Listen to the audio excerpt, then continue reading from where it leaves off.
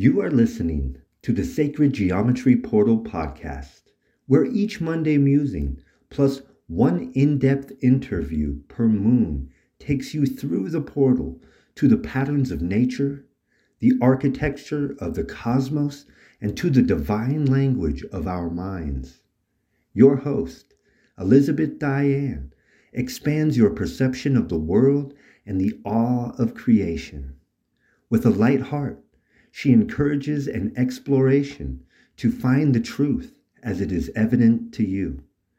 Every episode opens the doors to self-empowerment, demystifies the power of symbology and archetype, intersects relationships with matter and spirit, then circles back to ground in these seeds of life into the kind of wisdom you can apply to your being, soul, and purpose.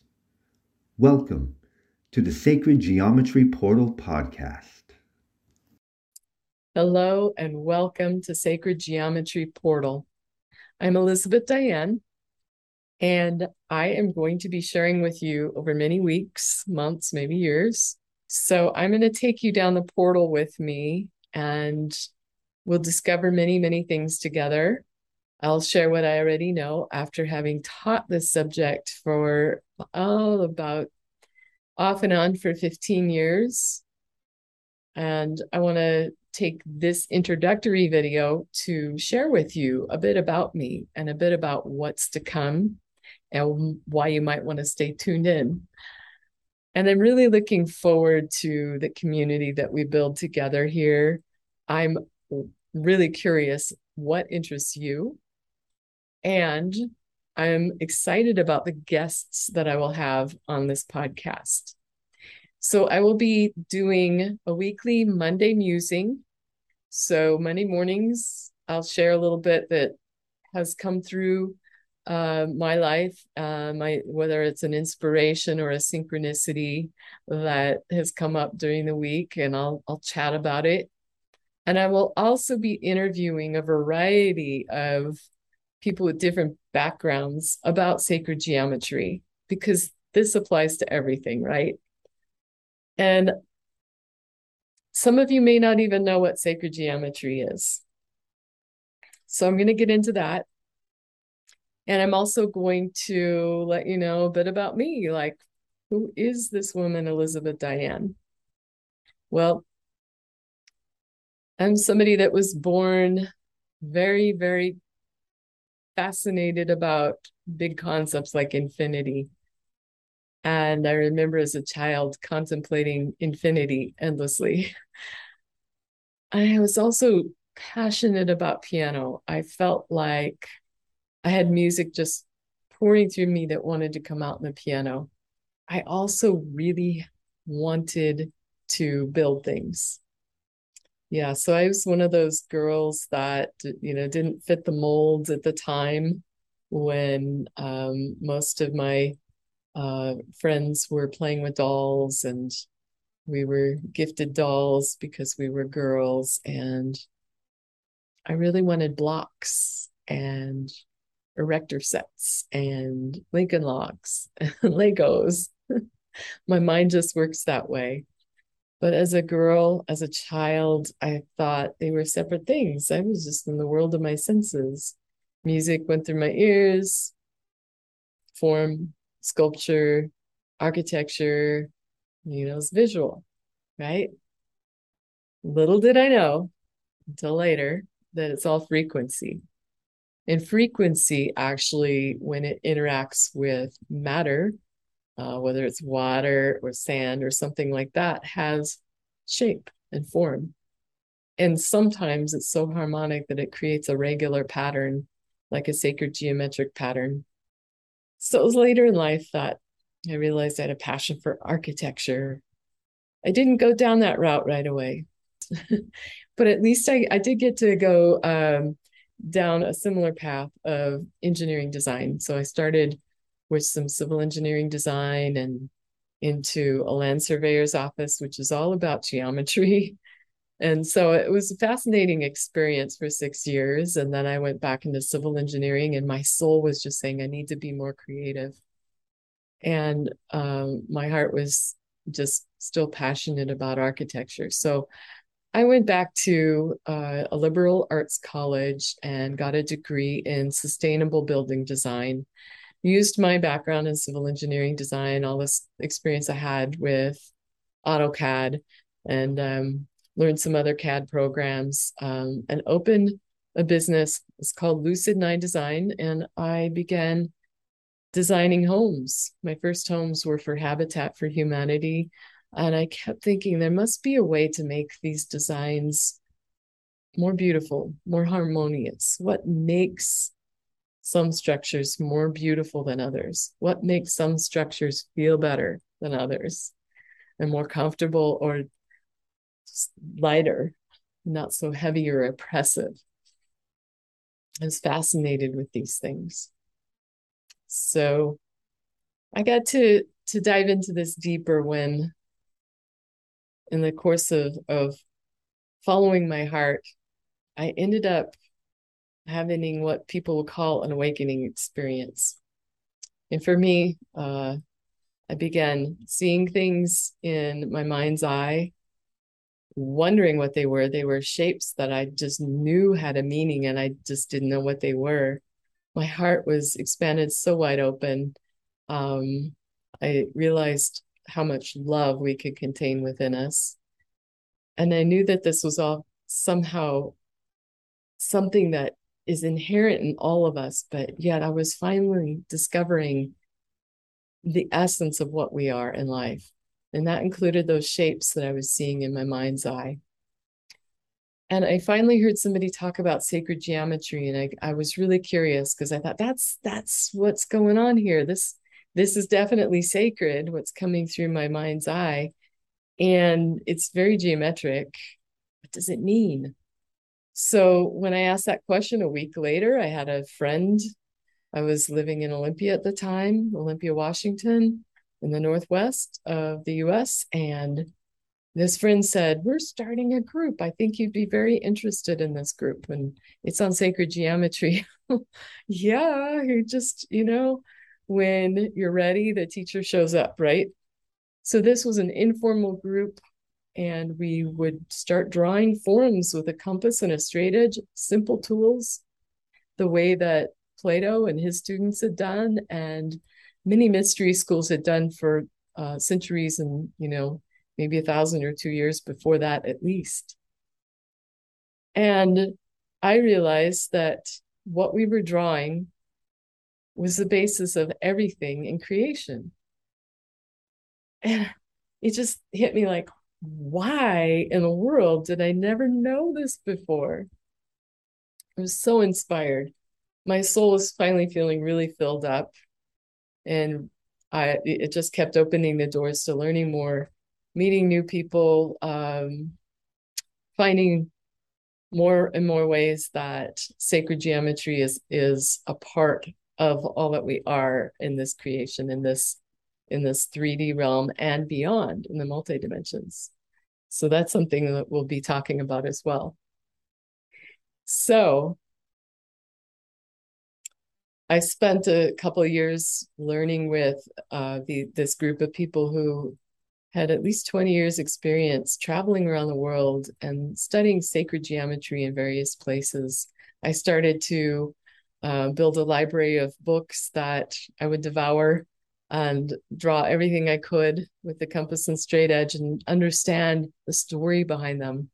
That's what's fascinated me the most. Not really the history per se, although that's interesting too, but the story. So what I learned and what I'll be bringing out in these future podcasts is how sacred geometry is the architecture of the cosmos, how it is frozen music. And my love for music and sculpture and form are inextricably combined. And we'll learn how sacred geometry is the patterns in nature. We'll also see how it is a practice that you can apply that is super empowering. And I will explain more of that later. It's super empowering to understand the math and the relationships behind the forms in sacred geometry. Yeah, so some of the common shapes and forms that people talk about are the flower of life, the golden mean, especially the golden mean spiral, Metatron's cube, which I have some great artwork of that on my website if you're interested in looking at it or even charging up your home space with it. Let's see, the Vesica Pisces, the birth portal of all creation, and I have a workshop on that, a downloadable workshop on that.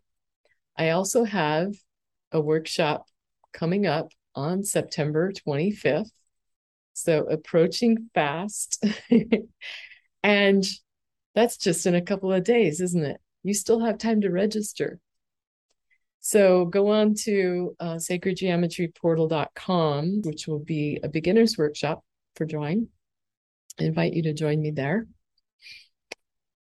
And yeah, I was talking about different forms. Yeah, the one behind me, if you're looking at the video, is a mandala that's quite often see as more spiral shape. How would we describe this one? Anyway, I've heard it called the Agni mandala. It's like the fire within the center. The center point is always said to be the source of all that is, creator, creation, consciousness, you. So the meanings that come from these forms can vary, but I will always be encouraging you to find what it means for you.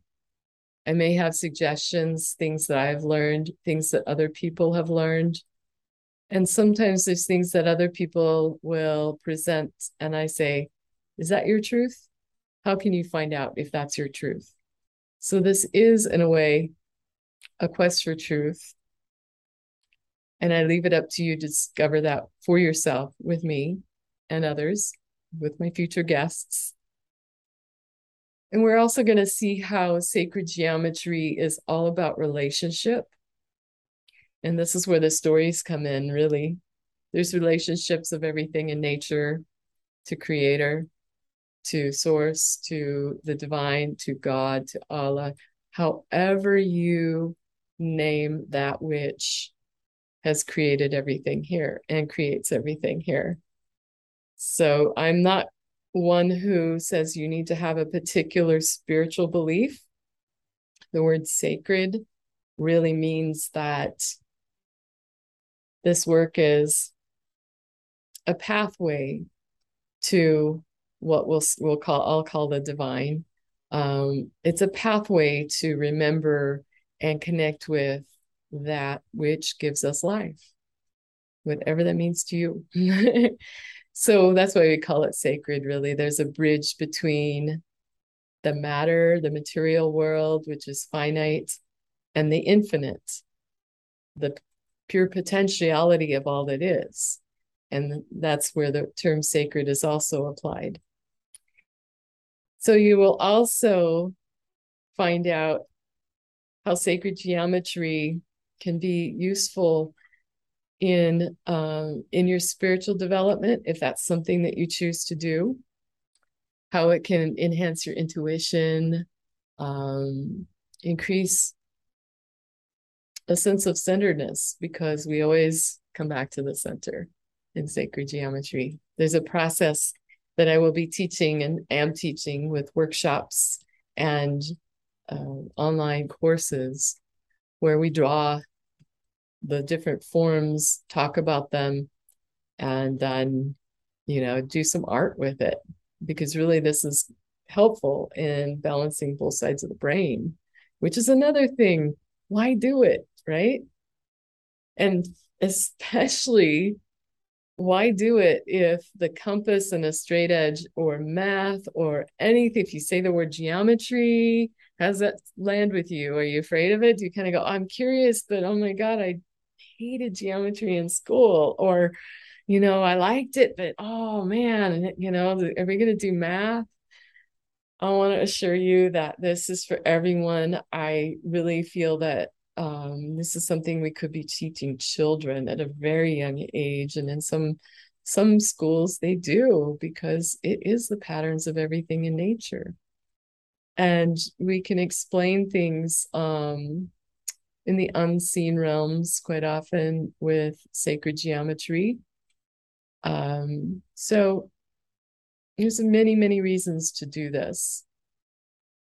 And I want to assure you that we aren't going to be doing math equations yet. They are important because they help prove the things that I present in my workshops. So there are many, many mathematicians and philosophers. Plato was huge in in expanding sacred geometry and geometry in general, to show why everything is true, in the same way that you can understand that 2 + 2 = 4. If you have two objects next to two objects and you count them up, you have 4. It's self-evident. And so what I like to teach is, for the most part, very self-evident. And beyond that, the meaning that may come from it is something intimate to you. It's something for you to experience and to find out more. So we will dive into this, and we will take amazing journeys through the sacred geometry portal in the coming weeks, months, and year, or 2 or 5 or whatever, however long you guys want to be with me. So in this podcast, I'll be sharing with you different ways that you can apply sacred geometry, and some of my offerings too, because I'll be offering workshops and online lessons and classes that you can download or attend live. I'll even have some in-person live workshops from time to time. And I'm going to be creating my art. So I'm excited to share with you what comes through that process. It's always, I think, very enlightening to me. In addition to being really interested and fascinated with sound and music and form, I also really enjoy archetypes. And there's so many different systems where archetypes show up. And, whether you're reading Carl Jung, or you're studying astrology, or just reading some of the epic stories that use archetypes, or deities and gods, and stories about the gods of the Greeks or the Hindu or whoever, whatever culture. They're full of different archetypes that give us messages about ourselves. So I enjoy looking at many, many aspects of sacred geometry, including the archetypes, but also just the fascination with the physical world. So many people are aware of the sacred geometry of a pine cone, and how the spirals that come through, or that emerge from a pine cone, are in the Phi spiral or Fibonacci spiral, and they're very close, but they're different, and I'll help define those things. Or just, like, how is it? Let's see if I can get this to the video here for those watching. How is it that a quartz crystal shapes itself so beautifully into this hexagonal shape? It's just fascinating. And so, if you're studying chemistry, that atomic bonds that create molecules have angles that are based on the Platonic solids, and that's a core aspect of sacred geometry also. There's so many avenues and portals that we can explore together.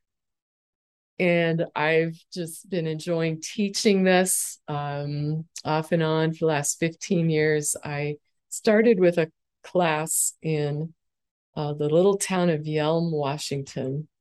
And it was really fun to have a core group that was so fascinated, and we just kept exploring together. I'd come with lessons each week of, it might be the platonic solids, and sometimes we'd build them in 3D, or we'd figure out how to draw them, or we would deconstruct a crop circle and find all the different sacred geometric ratios that were used, and ponder what the meanings might be, and go off into meditations with it just to know what message might it hold for me.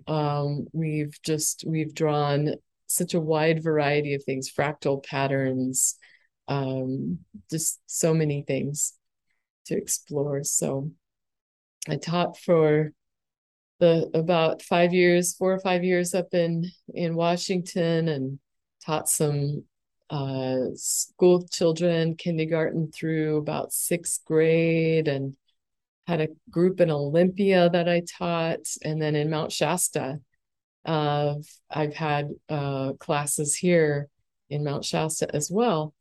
And people are constantly telling me things like, wow, why didn't I learn this early in life?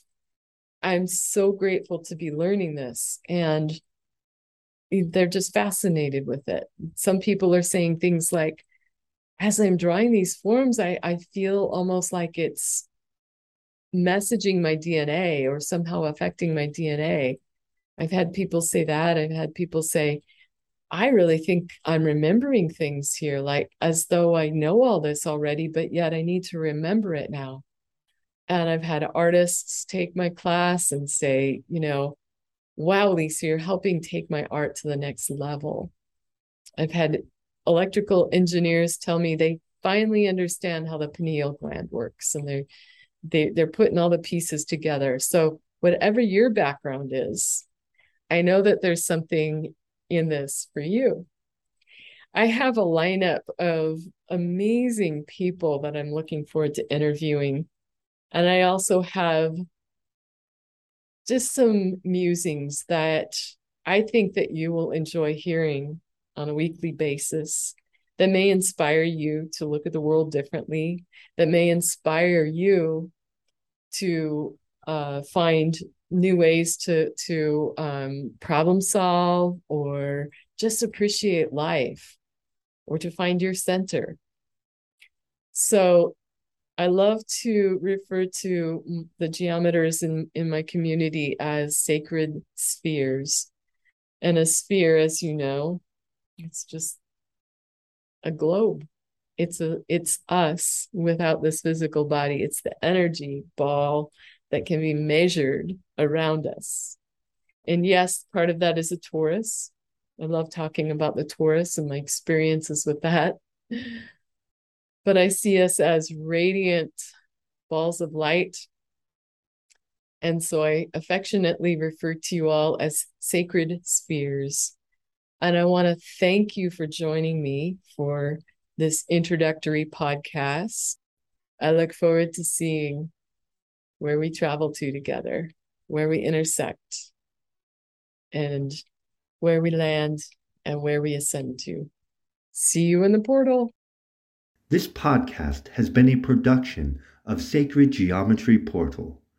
Dive deeper into the portal by subscribing at sacredgeometryportal.com. You can support the portal expansion through Sacred Geometry Portal's Patreon account.